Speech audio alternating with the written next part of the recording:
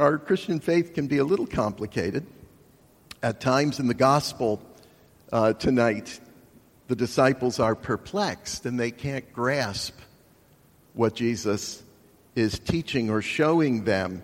And Jesus says to them, "Does this shock you? Are you surprised by this?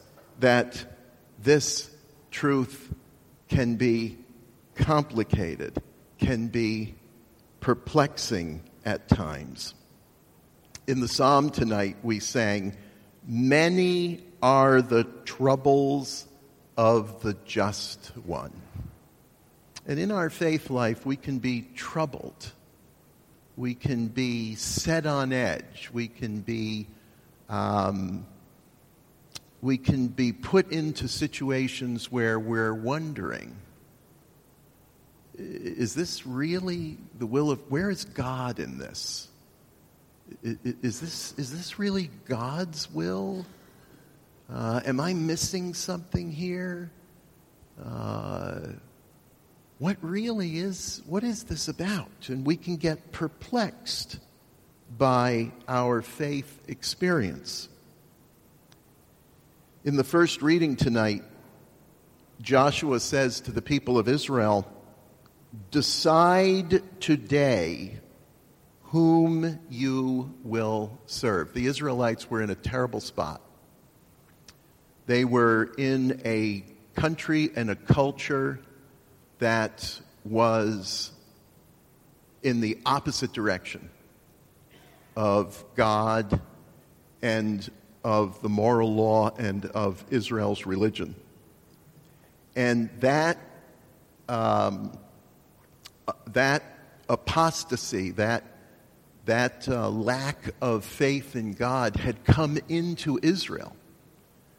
In fact, just about 3 years ago, Becky and I and Eva and I think Isaac, our youngest son, I think came with us. And maybe Eliza came too. Oh, well, I don't remember when the kids are which kids are with us and when they're with us. But anyway, I know Becky's here, but I can't see her right now. But anyway, she'd remember. But we went to Philadelphia to the Franklin Institute because there was the Dead Sea Scrolls exhibition came. And with it, an archaeological and anthropological exhibition of ancient Israel as well. It was very interesting. Something I had not seen before was the little amulets and idolatry that Israel had adopted in this very ancient period, the period of Joshua, the very period we're reading from in the first reading tonight. They had these little deities, little amulets, and gods and goddesses that Israel had adopted from their pagan neighbors. And this paganism of the external culture had actually come into Israel. And this is what Joshua is addressing. This is exactly what Joshua is confronting, that Israel, the people of God, who had the law of God, had actually adopted these pagan practices and brought them right into the heart of Israel. And it was causing tremendous distress and conflict and perplexity and confusion and distress within the people of Israel. And Joshua confronts them and he says to them, "Decide today whom you will serve." You know, we can't control what happens to us. You and I can't control our context. Things happen, and they happen to us from the outside. We can't always control that. Most times we can't. But what we can control is our response to those things that happen to us. We can't control the outside, but we can control the inside. What is my response to what is happening around me or to me? And Joshua says to Israel, You decide today. You decide whom you will serve, who you will follow. You decide that. That's our response. That's my internal response to external circumstances. I can choose to respond in a certain way. Here, all this idolatry, all this paganism was coming in from the culture of the Amorites, the foreign culture around them. And Joshua says, but you're in control of your response. What will you do? How will you respond to what's happening? In the second reading, Paul says that we are to live in love. Love is an action. It's a verb. It's something we choose to do, to express. Love is deliberate. It is intentional. I form the intention to love, and then I act in love. Something I deliberately do. Love is not something that just happens. We use the term fall in love, like falling into a hole in the ground. But we don't fall in love. We choose to love. It's something we determine to do. And this is the action here that Joshua is calling Israel. Will you love God nevertheless? In spite of all this that's taking place, will you still love God? That's your choice, Joshua says. You decide. That comes from within, not from without. You do what you choose to do.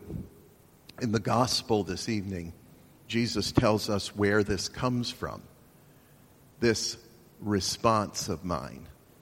Where does it come from? He says, the Spirit. It is the Spirit that gives life. The Spirit. My two mentors, Dr. Viktor Frankl, the Austrian Jewish psychiatrist and psychoanalyst who survived the Auschwitz extermination camp. Dr. Frankl talks about our responsiveness or responsibility arises from our spirit, the Spirit. And he says the Spirit is the seat of creativity and freedom. Creativity and freedom.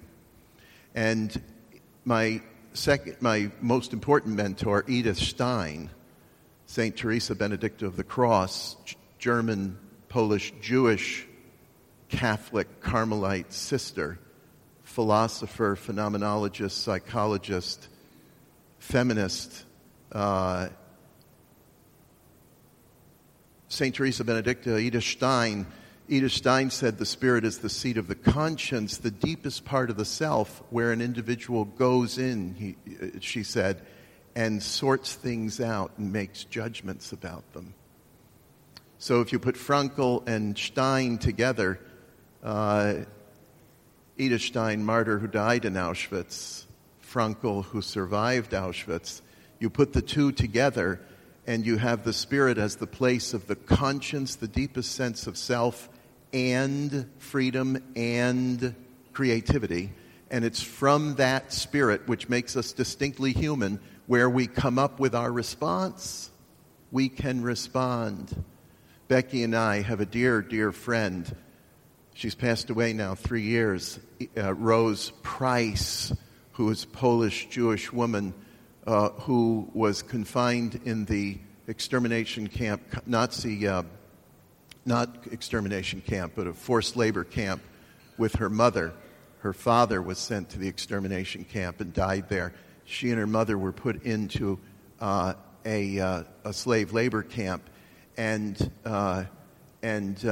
Rose, she was from the time she was 9 to the time she was 12 years old. She was in the forced labor camp, and she told us that her mother, she was too young to do the labor, so during the day they would chain her to a post in the ground in the wooden hut that they lived in, and her mother would be sent out in slave labor from dawn till dusk, and she would come back at night, and Rose would be chained to the post. And this was from the time she was 9 to the time she was 11 years old, because by the time she was 12, she was then sent into labor. But she was chained to the post, so all day long she was just chained there. And she said, but on Sunday morning, she would hear the church bells ringing. And she would watch, when she heard the church bells, she would press herself up real close to the wood slats, and she could see through them, and she could see the people from the village walking up the hill to the church as the bells were ringing. The village would come up, and they would pass right by the labor camp, and she could see them there. And she said she would imagine at first just this little child, 9 years old, 10 years old, 11 years old, and she would look out and she would see the people coming to church, and she would think, oh, soon they'll come and get us. But they never did. They just kept walking by. They just kept walking by the camp to church and then back again. But she said eventually she began to imagine. She held in her mind, she could imagine when she would be free to be able to walk like that on the hill. And so that became an image of hope to her, because she could imagine herself walking freely with them, even though she was chained year after year to that post. She could watch and she could imagine herself, and she became free in her imagination. She survived that horrendous period of deprivation and suffering, and we befriended her in the last 15 or so years of her life. But that was always a very powerful image. And this is what Frankl and Stein say is the place of true freedom. It's the freedom interior within us, where we have this power of creativity, imagination, and we can hold forth an imagined image that frees us to be able to make the right responses even to terrible conditions, even to terrible threatening conditions. We can't control the circumstances, but we can control our response to them. And so our Lord says to his disciples, it is the Spirit that gives life. And life has to include hope. We use our imagination. We're created in the image and likeness of God. Image of God.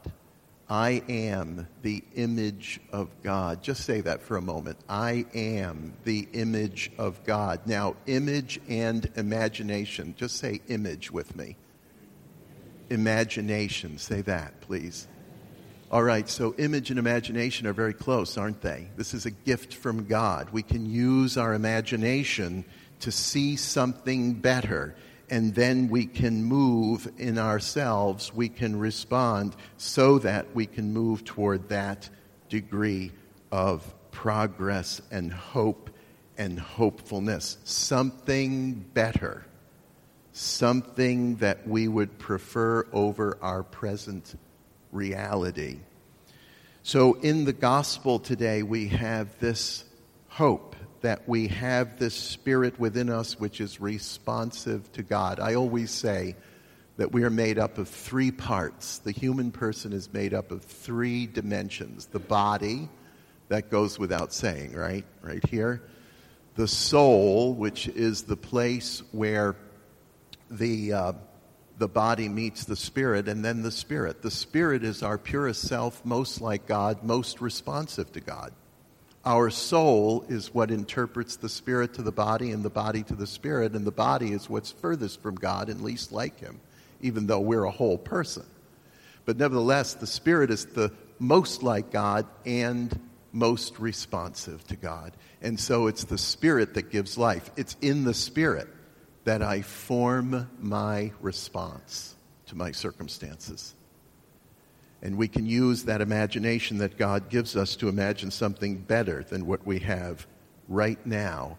And we can take action on that by beginning to make the right responses to our circumstances, just as Rose made her response in her little child's mind to a hopeful future. So we can respond to our circumstances even when it appears that all is lost. We can imagine a better outcome and begin to respond accordingly. It is the Spirit that gives life.